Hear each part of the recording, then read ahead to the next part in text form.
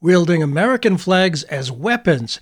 They thought they were being patriots, but no, not at all. The real patriots invaded the Capitol 50 years ago. I'm Bert Cohen, and with your help, we are keeping democracy alive. What's going on? He's not breathing. Can you get a pulse? Barely. Call a code. Get an ambulance from the nurse's station. Heart's still working, means synapses is still firing. We just need to get a message through. Prosperity for Central America is based on an economic model on foreign investment and foreign profits, on the rights of U.S. corporations to extract from the land of Central America and exploit the people of Central America. The guy who really founded that connection between Israel and the evangelicals was Bibi Netanyahu. What we've really seen is a financial sector that's gotten out of hand, much too much of a role in this country, and without them knowing what it was doing. There's not going to be a war by Russia to conquer the United States. There's not going to be a war by China to conquer the United States. No country is going to conquer the United States. The United States is destroying itself because of the size of its military. So yes, there's a huge gap between public opinion and public policy, and that people don't feel that they can do very much. I speak tonight for the dignity of man. I wasn't there, but my guess is that on April 19th, 1775, in Concord and Lexington, not a lot of people living in what's now America thought of that scruffy, ragtag group of militant young men as patriots. Ask Americans today what the word patriot means, and I'm sure you'd hear at least two very divergent answers to the question. Some who call themselves conservatives would likely quickly define patriots as men and women in the military. I seriously doubt they'd see protesters against militarism, racism, and imperialism in their definition of patriots. But concluding the week of April 19th, 1971, another ragtag group of scruffy young men must have baffled the then conservatives, as they were Vietnam veterans recently returned from that war. Perhaps you're old enough to remember, many in uniform, some wounded, vets in wheelchairs, angrily threw their medals over the fence at the Capitol building in a uniquely powerful, sometimes loud protest against the war. In comparison with those who boisterously called themselves patriots as they stormed the Capitol on January 6, 2021, our guest today, Elise Lemire, writes on History News Network that the real patriots invaded the nation's capital 50 years ago. Elise Lemire, thanks so much for being with us on Keeping Democracy Alive. Thank you for having me. Elise Lemire is the author of the just-released Battle Green Vietnam, the 1971 March on Concord, Lexington, and Boston. She's professor of literature at Purchase College, SUNY, and many saw the people who assaulted the Capitol on January 6th as the antithesis of patriots. Rather, they were trying to interrupt and, in fact, stop our treasured electoral democratic process from working. But to be fair, many carried the American flag as they invaded the building. I suspect most of them honestly thought they were the patriots. Does patriotism mean supporting the president no matter what, or is dissent the highest form of patriotism, as was allegedly said by Thomas Jefferson? Those who had returned from our war in Vietnam had no doubt gone in and out of a sense of patriotism, and then, when the ugly truth was apparent, perhaps it was patriotism that still drove them on, motivating them at the Capitol as they threw back their hard-earned medals. Well, Elise, again, thanks for being with us. Your essay starts off with a bang. Rather than having me referring to some of the phrases used both in 1971 and on January 6, 2021, I think listeners would rather have you read it yourself. It is rather astounding. So if you would, please. They called their trip to Washington, D.C. an invasion, vowing not to, quote, be deterred or intimidated by police, government agents, or U.S. Marshals, end quote. They arrived outfitted for war in fatigues and jungle boots with weapons and gas masks firmly in hand. Calling themselves concerned citizens and patriots, they announced their intention to, quote, protect the flag by stopping all business as usual until the government recognizes and responds positively to our demands, end quote. No, these were not the self-professed patriots who stormed the U.S. Capitol building on January 6, 2021.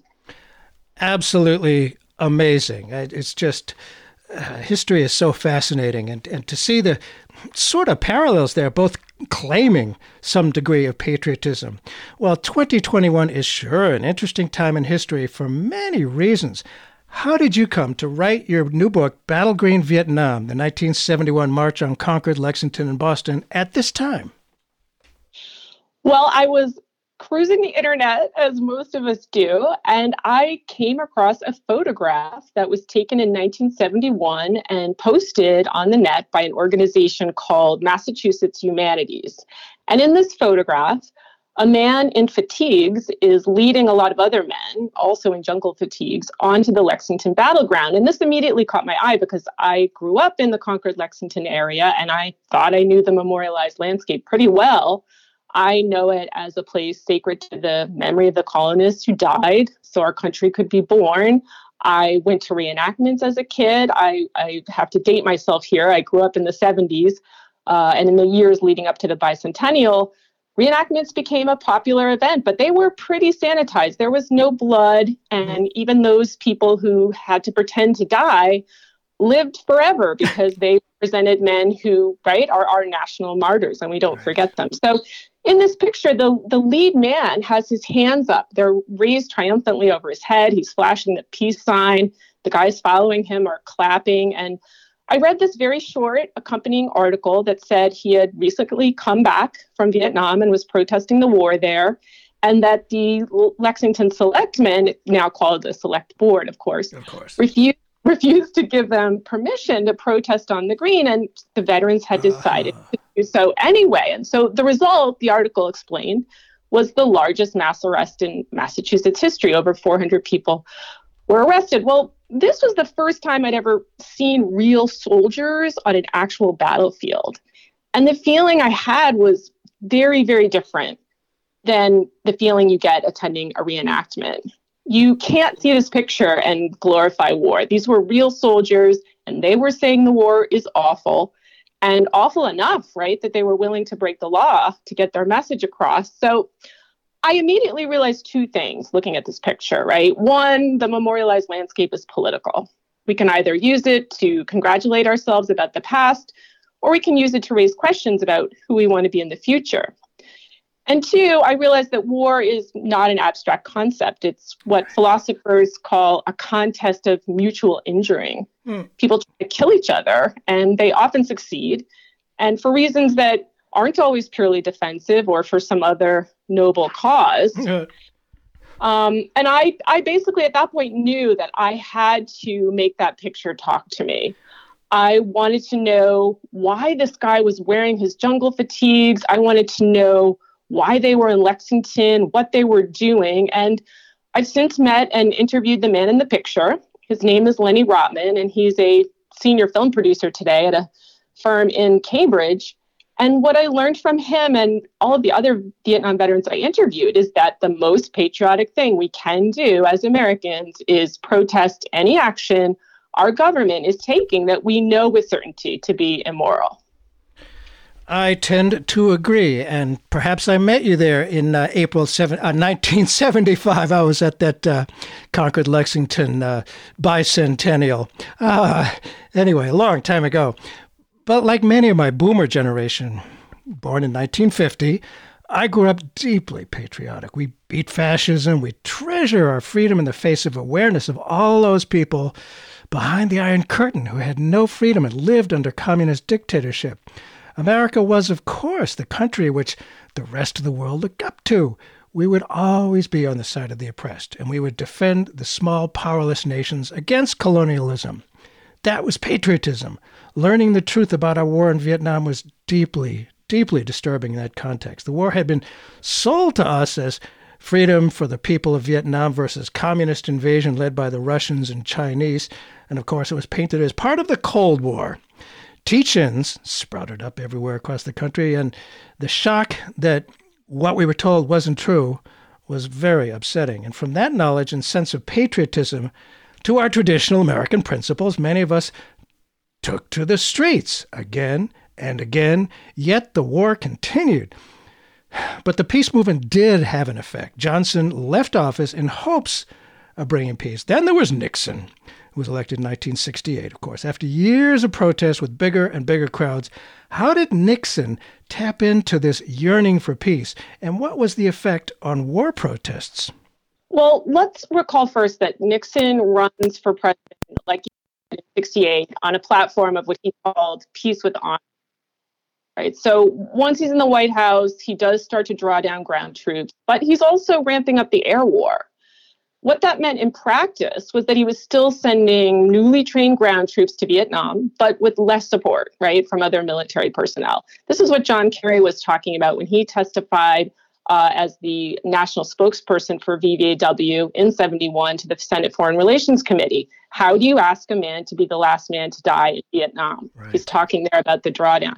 So then there's also this air war, right? So let's recall that between 64 and 73, the U.S. undertakes a secret program that entails dropping more bombs on Laos, right, a country the size of Utah, than were dropped on all of Europe during World War II. So as your question, Nixon largely succeeded in silencing what had been, up until then, the most sustained and active anti-war campaign in history.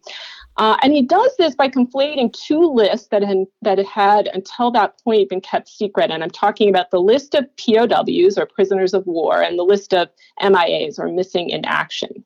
So once he conflates those two lists, Americans are under the very mistaken impression that there are a lot more men imprisoned in Vietnam than there actually were. And this is all coming from a wonderful book by H. Bruce Franklin on the POW MIA issue. So the Nixon administration runs with this new argument that there are all these men in prison, and this is by partnering with Ross Perot and his allies. And they set out to bond Americans to these supposedly thousands of imprisoned men. You might recall the bracelet campaign, right? Americans are wearing these bracelets, and each bracelet is inscribed with the name of a single American man. And most likely that man was dead if his name was on the MIA list. Right. But the wearer of the bracelet is thinking that the war has to go on until this man is brought home safely. Maybe you remember. I do remember that. Yeah, we're wearing the bracelet. Well, and we're fighting the war to get our troops back, to get them out of. It worked. Right. And the other thing the Nixon administration is doing is they're putting up these pretend cages, right, with mannequins in them and fake cockroaches, and Americans are horrified and think, wow, we really have to keep this war going. So Nixon is doing two things at once, right? He's ramping up the war, saying he's not, and simultaneously silencing the civilian anti-war movement. So this is where I become interested in what happens, because thousands of American military personnel coming back from Vietnam are horrified. They're horrified that Nixon wasn't ending the illegal and immoral war immediately, and that they were horrified that the civilian peace movement had gone silent. Well, he was very clever, and of course he talked about peace with honor. I thought that was very, very clever. And, given that it was our boys in the jungles and cities of Vietnam, the appeal of the phrase, support our boys in Vietnam, caught on well. If it was fathers, sons, brothers, and our neighbors over there, how could we not support them? They were our relatives and friends. In that context, your essay on History News Network quotes a member of the Daughters of the American Revolution complaining to a protester in 71. What did she say? And these were to the guys who were throwing the medals. What did she say, and what concerns did she reflect? And what about that tactic of support our boys? Yeah, so Vietnam Veterans Against the War decides to go to D.C. and essentially occupy the National Mall for 5 days, right? So starting the week of Patriots Day. And they do various things while they're there. They go to Arlington National Cemetery to lay wreaths for both the American and the Vietnamese war dead. They have candlelight vigils. They talk to their congressmen and women. It's a busy week for them. And one of the things they do is they march around the city in their fatigues. And most of them had decided to grow their hair. And this might seem irrelevant, but actually it's in fact really important, right? Because in the military, you're required to keep your hair really short. And one of the ways veterans showed the world that they were rejecting the military's values was by growing their hair out and instead cultivating an aesthetic that aligned them with the hippies, right? Peace and love. So here are these long-haired guys who are clearly soldiers, right? All of the guys in DVAW who show up in DC bring their discharge papers to prove that they're really veterans, because Nixon tries to prove that they're not. They're marching along, and this woman who's a member of the Daughter of the American Revolution says to them, this is not good for the troops. And the retort is, lady, we are the troops. Right. And I will say this, her concern about troop morale, right, that if you protest the war, you're hurting the morale of the troops who are in harm's way, that was not such an unusual view. So I tell the story in my book, Operation POW, through the eyes of 6 veterans. And one of them had a brother who was in the Marines. And in the early years of the war, whenever there was an anti-war protest in his town, which was Newton, Massachusetts, his Marine brother would put on his dress blues, and their father would accompany him, and they would have a counter protest, right? So there'd be an anti-war protest, and this guy would show up in his Marine dress blues as a counter protest in order to support the troops. I interviewed another veteran who has since passed away, a guy named Dale Reese, who told me that in 1970, his brother was also in the military and literally beat him up when Dale complained about what was going on in Vietnam. So there was this view that to protest was to hurt the troops in harm's way. But interestingly, to go back to Peter Wilson, by the spring of 71, Peter Wilson comes back from Vietnam. He had served there while Nixon was drawing down the troops, and as a result was in harm's way. And it told me a story about almost losing his leg because he just didn't have any backup. And by then, his father had changed his mind and came to entirely approve of and support his son's anti-war activists. So views are shifting, and It's probably surprising that the DAR represents what was a dying view. Eventually, most of the American public comes to side with the anti-war veterans. Yes, after it took quite a while, and a lot of people died and lost limbs and were affected long-term by the chemicals that were used there in Agent Orange. And right. I'm not sure how much we really learned about that. For those who may have just tuned in, Bert Cohen here. The show is Keeping Democracy Alive. Our guest today is Elise Lemire, who's written on History News Network, The Real Patriots invaded the nation's capital 50 years ago. No, it wasn't January 6, 2021. 1971 was a big, important year for the anti-war movement. And by then, everybody had heard about the My Lai massacre. The Winter Soldier hearings, and that phrase Winter Soldier comes from Thomas Paine, who wrote, "The summer soldier and the sunshine patriot will, in the crisis, shrink from the service of their country." And the Winter Soldier was not doing that. They were not shrinking in service to their country. So the Winter Soldier gathering happened in Detroit in 1971, where the veterans could and did talk about the atrocities that they witnessed, that My Lai was not just a bad actor. These are the things no decent country ever wants to hear about. It's so much more reassuring to believe they were just bad apples. What highly disturbing things did these veterans know and share at that gathering and at those hearings? I'm glad you reminded everyone that the term Winter Soldier is one Vietnam Veterans Against the War borrowed from Thomas Paine. The veterans had decided in the fall of 1970 to march from Morristown, Pennsylvania to Valley Forge. And it was at Valley Forge when they were protesting there in a wonderful event that the press completely ignored, that's where they were reminded of Thomas Paine, because, of course, during those horrible winters when the Continental troops were bivouacking at Morristown and Valley Forge, George Washington was able to staunch the number of defections by reading to them from the essay in Common Sense. So yes, Vietnam Veterans Against the War, this organization that starts in 1967, they've by 1970 have changed tactics and become really interested in borrowing the discourse of the American Revolution. So when they decide that they're going to put together a conference, a 3-day conference in Detroit, where veterans who have been vetted, right, whose papers have been checked, whose stories have been cross-checked with each other, when they decide to have that, they do decide to call their testimony the Winter Soldier investigation. And they talk about violations of international law. They talk about press censorship. They talk about the toxicity of Agent Orange. I believe that's the first time anyone does that. They talk about the racism instilled in them during basic training. And they talk about a lot more besides. So, for example, right, 5 days before the Winter Soldier investigation, the Pentagon denied that the U.S. had ever sent ground troops into the neighboring country of Laos. Right. And at Winter Soldier, 5 veterans testified that, in fact, an entire regiment of the 3rd Marines had been sent into Laos and had engaged in combat there, which, because Laos was a neutral country, was in violation of international law. They also testified that the U.S. military had refused to medevac out the wounded and the dead because they were afraid the press would discover it. So the problem, of course, with the Winter Soldier investigation was that the national press turned its back. The press had covered Me Live, and they did cover the ensuing court-martials very closely, and then seemed to suffer from atrocity fatigue. Yeah.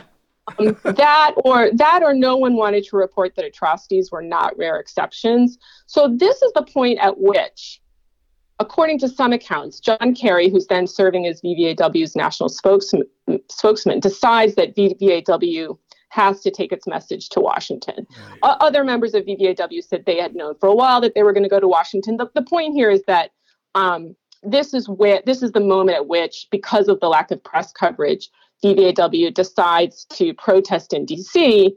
This is when they throw their medals away, and they decide to name that protest in D.C. Operation Dewey Canyon 3. Well, I was just going to ask about that, and before I did, you reminded me there was a guy I knew in college who had been in Vietnam, and it was very moving. He would cry, he would break down and cry when he thought about the Hmong tribesmen that and all the atrocities that they saw. These very innocent people, and this is a grown man and a strong American, but they saw what was real there. So why was it called Dewey Canyon 3? Do tell. Oh, and just to follow up on your point about the tears, I mean, so many of the men who testified at Winter Soldier did cry. And I think every student should be required to watch the film footage, the documentary film made about that. So why did they call their 5-day protest Operation Dewey Canyon 3? Well, I mentioned that they testified at Winter Soldier about the secret American invasion of Laos, and those operations were called by the military Operations Dewey Canyon 1 and 2. So VVAW has a couple things in mind here when they decide to call their own protest Operation Dewey Canyon 3. So the first thing is, they called their protest operations to remind the public that they were former military, right? Which is to say they're trustworthy because they're talking about what they know, but also to say that they're adept at carrying out tactical missions. Uh-huh. And they started doing that when they marched from Morristown to Valley Forge. They called that march, they walked 86 miles, it's worth saying. They called that march Operation Rapid American Withdrawal, or Operation RAW. And of course, RAW spelled backwards is war. Yeah. I mean, they were very cagey about this. But by calling their protest operations, the veterans were saying, look out, right? A military type force is coming through. And by calling this one in DC Operation Dewey Canyon 3, they're signaling that they're going to invade. They're not going to invade Laos. They're going to invade Congress. And how is Congress going to feel about being overrun? Well, which brings up January 6th, 2021. And Nixon tried to act above it all, but he surrounded the White House with buses, bumper to bumper, troops allegedly inside the perimeter. At the Capitol in April 71, Nixon did something similar to what the Capitol is surrounded by now. And these people on January 6th, it sounds like they were ready to make war on the war, well, who was then the war maker since 1971. And some of them were dressed in military fatigues and helmets and gas masks and things like that. So I wonder if there's some kind of irony, that now the Capitol is surrounded by a fence. It was surrounded by a fence then. They had to throw them over, the medals over the fence. Is there some kind of irony?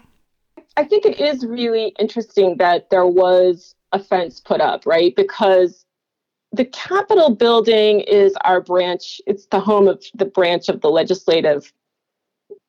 It's the home of the legislative branch of our government. Right. And because of that, it's, the doors are open. They're meant to be open to the public. And it was built with a very welcoming facade. So the fact of a fence around it is ironic to begin with.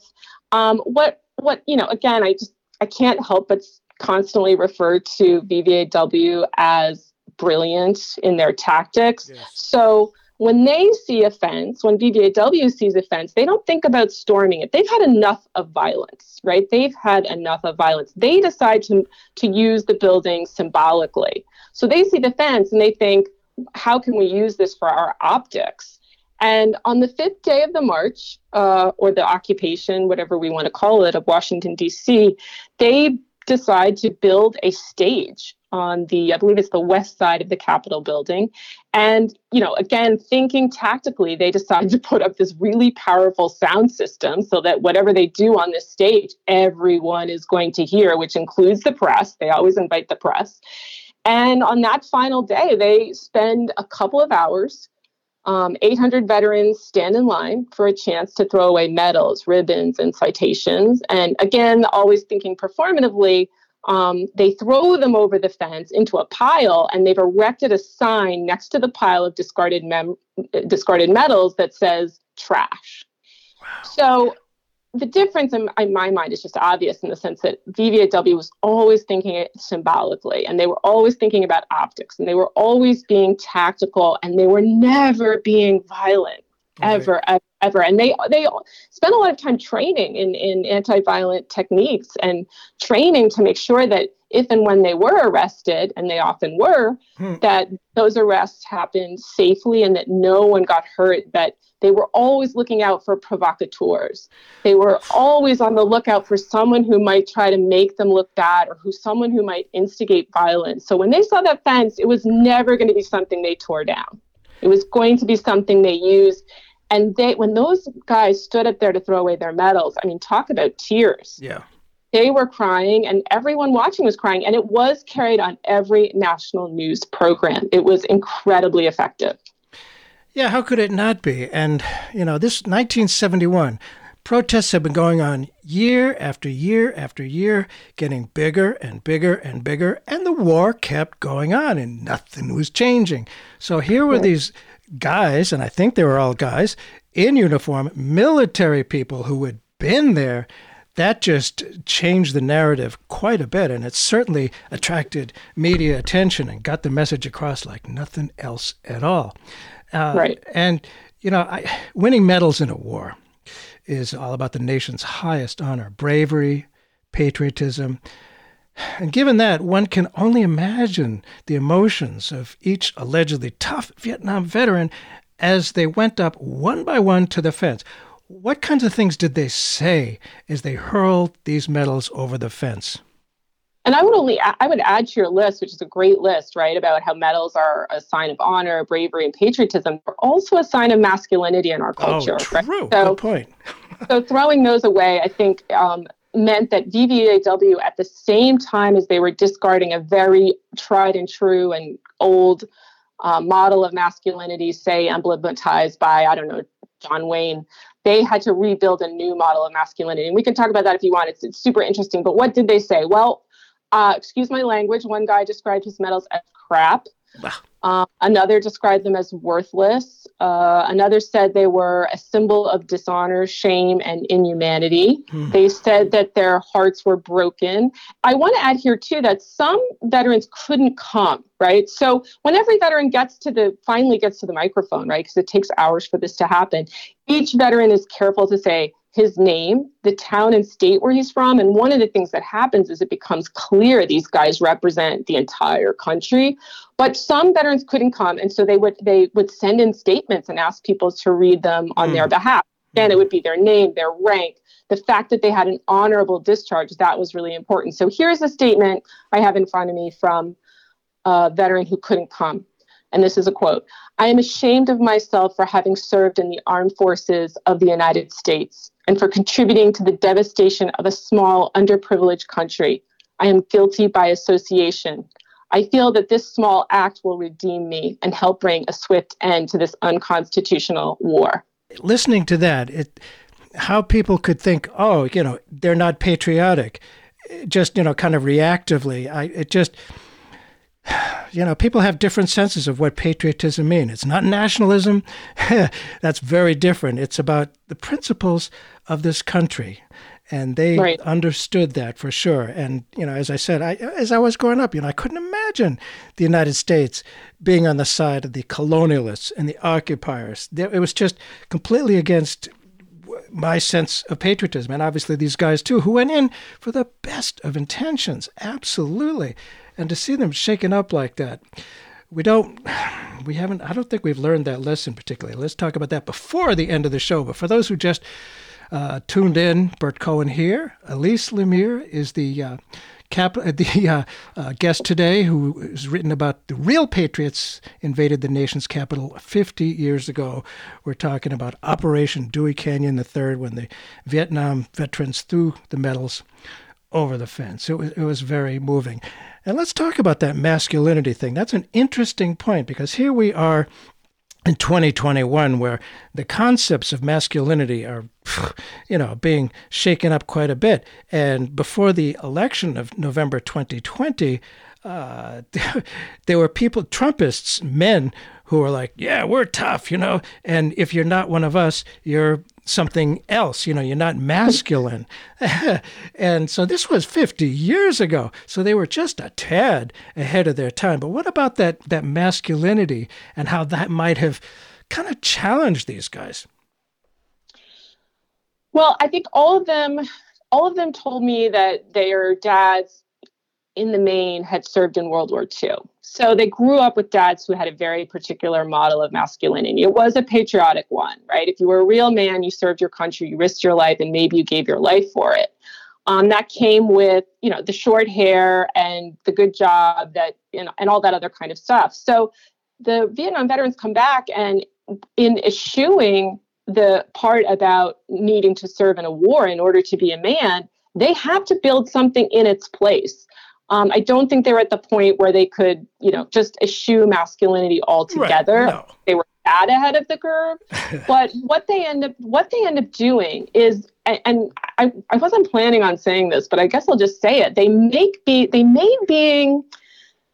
having long hair and looking like a hippie and wearing fatigues at the same time a new kind of masculine vibe that was very appealing to people. I mean, one of the things that happens between Dewey Canyon 3 and even Operation POW, which is a period of 6 weeks, is that the country goes from from not understanding what they're looking at when they see a long-haired guy in fatigues. They don't get it. Right. The first day of Dewey Canyon, the Christian Science Monitor is writing articles saying, what the heck is going on, right? Hippies are people who don't go to war. But these guys went to the war. They didn't know what to make of them. VVAW forged a new kind of manhood.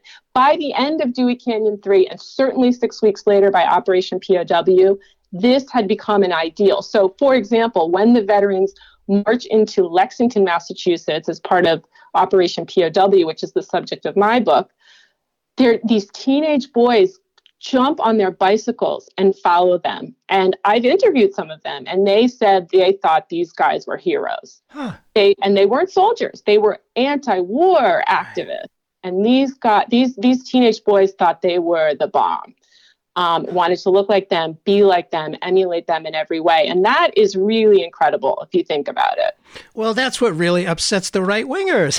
That kids like that kind of thing, and they're drawn to it. And it's like, oh, no, they're not buying into the, if you're in uniform and you don't have short hair, well, there's something wrong here. It's not masculine. And masculinity was just beginning, I think, to be questioned back then. But one of the things that really continues today, aside from the debate about masculinity, is systemic racism.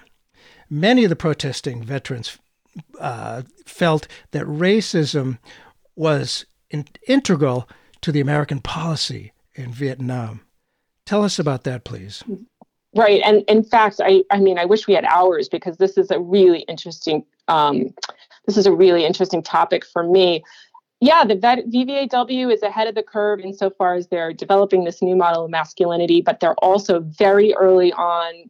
I mean, there's Muhammad Ali who's talking about this too, but in terms of being a group that VVAW is predominantly white, who begins to recognize this, they start to talk about, in Winter Soldier, they start to talk about racism. So here's an example. One of the men I profile, a helicopter pilot, who testified. He was one of the more important people to testify at Winter Soldier, only because he was, I think, their highest ranking officer to testify. He was put on night medevac when he was in Vietnam. And his commanding officer said to him, if we hear that there's a wounded person and they're Vietnamese, you're not going to go pick them up. He said they aren't Americans. And then he used a racial epithet that I'm not going to repeat on air, right? It's the one that begins with a G. Yes. They aren't Americans, they're blank. And so when this veteran, this pilot comes back and goes to Winter Soldier, he says this is giving him nightmares and he can't sleep at night because whenever it was a case of, do we go in and help someone or do we not? It was always discussed with these racial epithets, and there was really no value for Vietnamese life. So when we get to Operation Dewey Canyon 3 the following spring, several of the veterans who step to the mic talk about this. So there's a white veteran who steps to the mic, and this is all on film. I mean, right?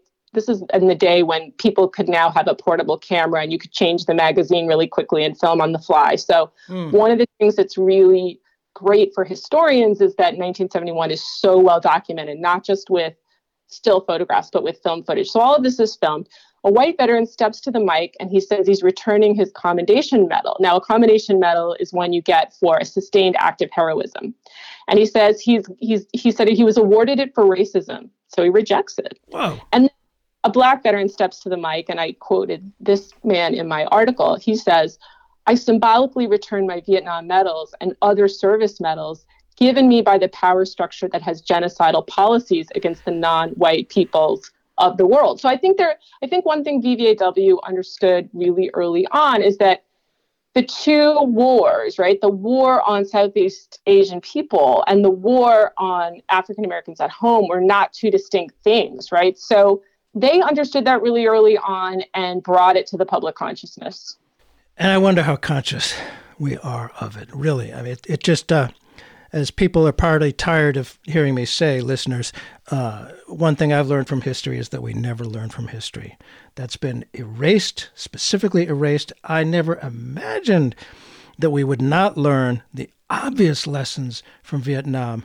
And here we are, 2021, 50 years after the Vietnam Veterans Against the War action in 1971. It made a big splash, and it's interesting that the protesting veterans noted that April 19th, 1971 was the anniversary of what's been called the day, the shot heard around the world, which was fired at Concord Bridge to start the American War of Independence. What are some of the connections, do you think, and similarities between those two actions? Well, for me, the thing about VVAW that has always been critically important is that they put a lot of work into making clear, as we've said, that protesting is patriotic. And one of the ways that they do this is by constantly keying their actions to those of the American Revolution. So they're Winter Soldiers when they march to Valley Forge. They're the Founding Fathers when they go to D.C. on Patriots Day. They're Paul Revere when they come back to Boston and decide to march his route as a means of bringing a message to the people that they need to resist against an imperialist oppressor. They're the colonial militia when they take a stand on the Lexington Battle Green. I mean, the point is they always stake a claim to being the descendants of those people who brought a democratic nation into existence. They constantly claimed, and rightfully so, to be the sons of the patriots that brought the United States into being. As I recall, there was something called the Sons of Liberty early on, really early on in Boston. Absolutely.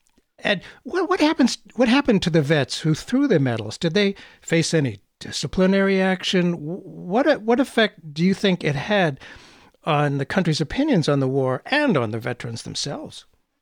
It's interesting you asked that because I haven't heard of a single soldier who faced disciplinary actions. And I think the reason is because they were no longer on active duty. There were soldiers on active duty who participated in Operation Dewey Canyon 3. I know for a fact there were soldiers on active duty at Operation POW, which is the reversal of the Paul Revere March. And VVAW was very protective of active duty soldiers and made sure that they were safe and weren't spotted by the press. But the people who threw their medals away, they were out of the military. I also haven't mentioned that Gold Star mothers worked very closely with VVAW and participated in both of these actions. So, for example, there's a Gold Star mother who threw away her son's medals. That's the part where I just bawl my eyes out. Oh, jeez. She's beyond the jurisdiction of the military. So I don't know of anyone who faced disciplinary action. I do want to say in terms of, did it change the country's opinion? I told you about the officer, the helicopter pilot who testified about racism at Winter Soldier. His image has become very famous because a picture of him throwing away a silver star has kind of become the poster shot of Dewey Canyon 3. His picture throwing away a medal is you'll often see that in books about VVAW. He thought the medal ceremony was so powerful, and this is a quote. He said, "I thought Nixon was going to bring all the troops home by supper time." And he's a New England, so I just love that. He this is what he thought. He also has told me and other people who have interviewed him that after throwing away 2 medals, they were not his own medals, they were the medals of other pilots who had died needlessly in Vietnam. He sobbed for hours afterwards. He thought that Nixon would bring the troops home by supper time, and of course that didn't happen. But I don't think that's to say that VVAW didn't succeed, right? I mean, they succeeded in keeping Nixon from escalating the war, which we now know Nixon was contemplating. And they convinced Americans, for a time at least, to stop glorifying war. And if we want any proof of that, all we have to do is go to D.C. and visit the Vietnam Veterans Memorial or the Wall as it's popularly known, because it's a very different kind of war memorial than you see in Concord or Lexington. Obviously, since then, we've got the Korean War Memorial and the World War II Memorial, which I think are starting to glorify war again. Yeah. But VVAW made its mark. Nixon could not continue the war much longer, and he certainly couldn't escalate it, and that's because of them. Yeah, and that's pretty heroic, and that's what medals are about. People who have some degree of heroism in themselves and bravery. And, that Vietnam Memorial, the wall, you're right, it is very, very different. And it's so clear. I hadn't put that together before, that the protests made a difference in what that monument was, because it's mysterious. It's dark. It's dark. You go there to mourn. You go there to mourn the loss of American lives. You do not necessarily go there to mourn the loss of Vietnamese life, which is another question altogether, but yes. You are meant to go and regret. You are meant to go and regret the decisions the government made. So that's VVAW, right? Teaching people how to see the war for what it really was, so that it couldn't be memorialized in a kind of glorious way. Yeah. Well, there's no soaring obelisk for the Vietnam War. I am reminded of a memorial I saw in Château Thierry in France for World War I, and carved in huge letters, "Glory." It just sickened me. Yeah. It's like, what, you're going to tell young kids that this is glorious? These guys know it's not glorious, and you can't miss the message of what they're saying, because they've been there. And one of the things I wanted to ask about, and I wonder about the protesters 50 years later who claimed to be patriots, on January 6, 2021. I would find it hard to believe they were concerned about the grounds that they were on. 1971 was very early in the environmental movement. And unlike Woodstock 2 years before, which left a lot of trash, the VVAW treated their campsite differently. Tell us about that aspect, please. Yeah, part of that has to do with military training, right? If you're in the military, you don't leave your site until you've policed it. That's the military term for cleaning up. You've policed it. So once again, they're always thinking performatively, right? So they're establishing their credibility as soldiers by keeping this scrupulously clean campsite. And in doing so, of course, they're also countering this narrative that they're dirty hippies. I think, too, one of the things happening here is that they have started to talk about Agent Orange. They're feeling very guilty and upset about what they did to the earth when they were in Vietnam. So I think the tree is in part showing that they regretted their actions, both against humanity, but also against the environment. Of course, the two become inextricably linked. You can't really separate that. But I do want to say that, again, this is about establishing their credibility as members of the military. They clean up after themselves. I think that's part of what's happening there. It's coming together, the picture that you're painting of responsible people here who really care about doing the right thing. Imagine that. Absolutely. And you point out on the bus ride home, that's a long bus ride from Washington to Boston. Done it many times. The New England chapter of VVAW came up with what you argue is one of the most effective anti-war marches in history, Operation POW. Tell us about that, please. Well, I'll first say the name, right? The names of these VVAW actions are always really important. And I think we started off the conversation reminding ourselves that Nixon conflated the POW and MIA list and convinced the American public he had to continue the war until all of the prisoners of war were brought back. And what VVAW said when the New England branch came home to the Boston area, they called their march Operation POW and said, we are all prisoners of this war, meaning the entire country. So the name was really important. But I think just to back up for a minute, sure. The New England chapter of VVAW had a very outsized role in funding Operation Dewey Canyon 3, right? I mean, there are a lot of expenses associated with moving people around and making sure people have food, et cetera. The logistics for pulling these things off were incredible. But they had an outside role in funding Dewey Canyon 3 because the Boston area was home to all of these universities and the science labs that spun off from them that were being funded by the Defense Department. Oh. So the Boston area was home to a very highly educated people who tended to be very liberal. So members of VVAW New England would show film footage of the Winter Soldier testimonies in people's homes, and then they would pass around a steel helmet, and it would come back full of cash, full of checks. So they paid not only for their own buses to DC, they paid for other chapters from across the country to get to DC. So they knew going back to Boston on the bus that they had at home waiting for them a pretty susceptible audience, a sympathetic audience.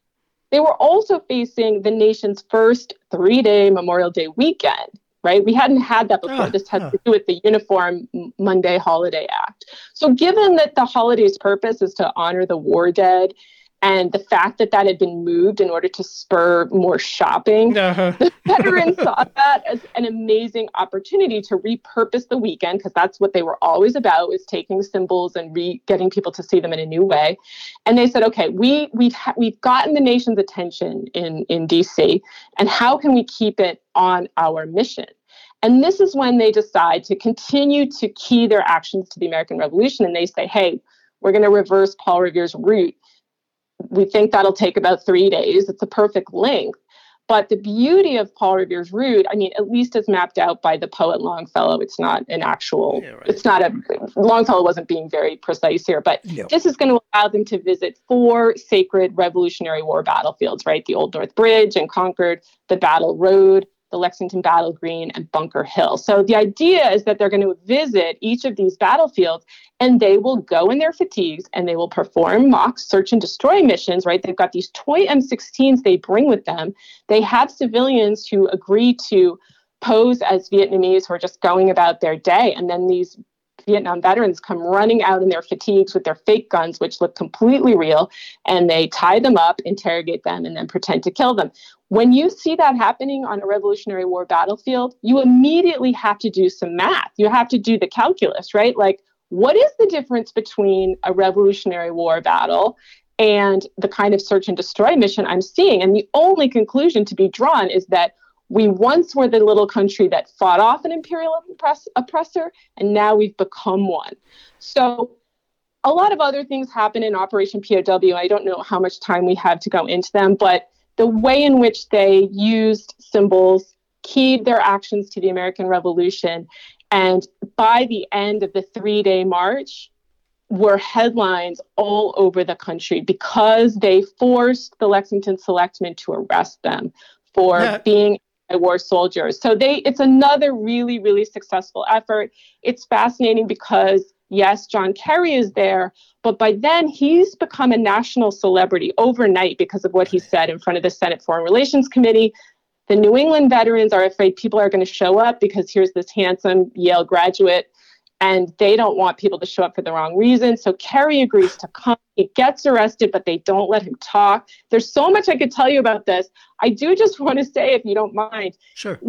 I love that we've been talking about this at a broad level because I think the history of VVAW in and of itself is so important. I did want to mention that the book to read about the definitive history book about VVAW is by Gerald Nicosia, and it's called Home to War, A History of the Vietnam Veterans Movement. It's over 600 pages. My book is a deep dive into Operation POW, and for people who want to know the specifics about how that was carried out and what happened, I am going to be doing a free Zoom webinar for the Boston Public Library on May 26th. Anyone can go to the website and sign up for that. And I'm always happy to talk about it more. I just don't know how much time we have. But yeah, Operation POW was a massive success. And they kept it up. As I understand, it used to be, and that was one of the problems with the anti-war protests, is that we go there and make a protest, gather in large numbers, and then go home.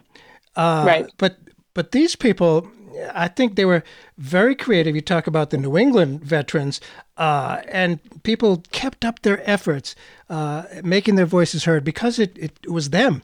They had been there. They felt it in their hearts, and the work of the VVAW continued, and we should publicize that book for sure.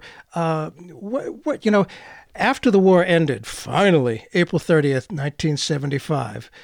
It ended as it would have had we just not gotten in there when the French lost in 1954, and we're trading with them now. There was no reason for any of it. But what did the VVAW do after April 30th, 1975, when the war was over? What did they do for their comrades? I first of all, I want to mention that VVAW is still an organization, and people can go to their website, vvaw.org. One of the things we should mention that they did was they were instrumental in getting PTSD recognized in the Diagnostic and Statistical Manual of Mental Disorders. And of course, Americans know that if your disorder is not covered in the DSM, right, you can't get your insurance to cover it. So in 1980, thanks to VVAW, PTSD is recognized, and thereafter people get better care. The other thing it's worth mentioning just in terms of their continued influence is that when Americans who'd fought in Iraq, came home and were also feeling just completely disillusioned and needed a way forward, a way to draw attention to their cause, they modeled themselves after VVAW. So there is an IVAW, or Iraq Veterans Against the War. Right. They also decided to throw their medals away. Now, they don't do it at the Capitol because in their mind, war has become an international business. They call themselves Veterans of the Wars of NATO. They throw their medals away at a NATO summit in Chicago. They march up to the NATO summit chanting NATO, we don't kill for you no more. I didn't do that very well, but calling cadence, calling out NATO. They threw away their medals. So VVAW lives on as an inspiration, as a way forward. And I think actually their investment in what I call the powers of place and performance, right? Going to particular places to make a case and being performative in what you do. I mean, that's had long-reaching effects, and we can see that in the Black Lives Matter movement, right? I mean, an attention to where you protest and how you do it. These are all VVAW's legacies. And I wonder if people want to be patriotic and feel patriotic, what do you think the VVAW and the action in 1971 shows people, how can people learn, what can they learn from that about real patriotism, do you think, that they can carry forward into our current lives? Well, I've always been struck by the fact that and we are mostly talking about men. There certainly were women who served in Vietnam and some who did join VVAW. So I do apologize for constantly talking about men. So let me say people. I'm always struck by the fact that the people who served a tour, sometimes 2 tours in Southeast Asia, came home and basically decided to do another tour. That's what they called being an anti-war activist, another tour, which is to say they also viewed it as service to their country. They could have gone back into civilian life, right? The luxuries of civilian life for many of them, although again, right, I mean, the war is mostly fought by working class and kids and kids of color. So my point is that they loved America. I mean, we should say the United States, right? Because that's what we're talking about. But we can say America. They loved America so much that they lived on unemployment for a year, most of them, the guys I interviewed, so they could be full-time anti-war activists. And the work was incredibly energy intensive, right? We're talking about, it takes weeks and weeks to plan a big protest. You have to think about meals. You have to rent portable toilets. You have to notify the police about what you're going to be doing. You have to train people in nonviolence. So I guess for me, the answer to your question has to do with being willing to do the work.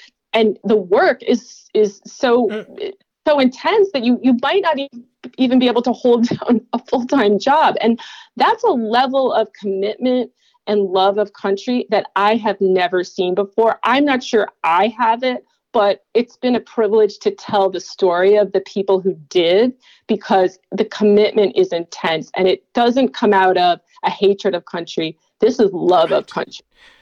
Absolutely. I couldn't agree with you more. And the way you explain it so well, it shows love of country and love of the principles that it's all about.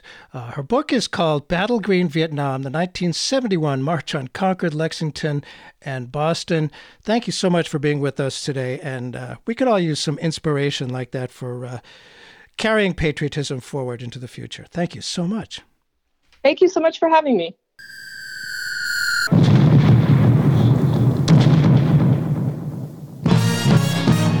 All right, yeah. Make the silent pieces sing now. Stop the war now. Everybody, don't put it off another day. Make your voices roar. Stop the war now. Just like thunder, y'all. Don't put it off. Hey, another day. Sing a song now. Stop the war now. Listen to me, y'all. Don't put it off another day. Listen to me. A knock on the door is a letter from the war saying greetings, we want you. If I refuse to fight, they say that ain't right, and time you'll have to do. Somebody please tell me, what is war all about? And why must they kill against my will? I just can't figure it out. Oh, stop the war now. Good God, hear me say, don't put it off another day. Everybody say, stop the war. Nah, nah, nah, nah. Don't put it off another day. All we got to do is listen. There'll be some chance. Oh, don't throw another life away. Listen to me now. Think about all the soldiers that are dead and gone today. If you ask them to fight again, what do you think they'd say? I'm not trying to be funny, I'm just trying to get my point across. War is world's enemy number one, and it's time that we called it off. Oh, stop the war now. Good God, hear me say, don't put it off another day. Everybody singing, stop the war. Oh, nah, nah, nah, nah. Don't put it off another day. All we got to do is, Lord, peace and chance. Don't throw another life away. Oh, war casualties pile up each day. Cemeteries are overflowing. The leaders of the world claim victory's near, but the death list keeps right on growing. And what does a mother get in return for the life of the son she's lost? A few measly pennies a month, a medal, a grave, and a doggone cross that says, stop the war now. Good God, hear me say,